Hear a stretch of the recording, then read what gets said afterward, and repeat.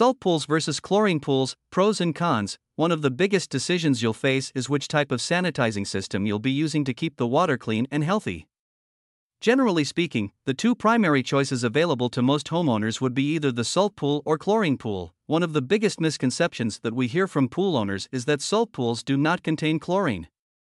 Technically speaking, chlorine is not added directly to the pool in the same way it would be in a chlorine pool, but chlorine is still the primary chemical for killing bacteria and sanitizing the water. Well, if chlorine isn't being added, how does the chlorine get into the salt pool? The chlorine is actually a derivative of the salt added to the water.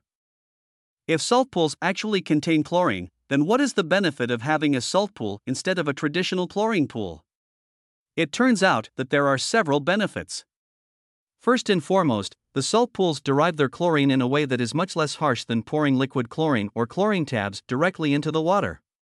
Second, the chlorine is produced consistently in small amounts, so you won't have big peaks and troughs when it comes to your chlorine levels. Traditional chlorine pools rely upon manufactured chlorine, typically in liquid or solid tablet form, to be added to the pool on a weekly basis. When these chemicals are added by your pool service provider, chlorine levels will spike. Throughout the week, chlorine levels will dissipate. However, chlorine pools are more budget-friendly, as they are less expensive to install and maintain. If you are taking good care of your pool and performing all routine maintenance, you can keep the harmful impact of the chlorine to a minimum. The pros and cons of each system will depend on the individual's preference, but when it comes to regular weekly maintenance, our professionals can easily work with either type. Connect with us at Priority Pool Service now.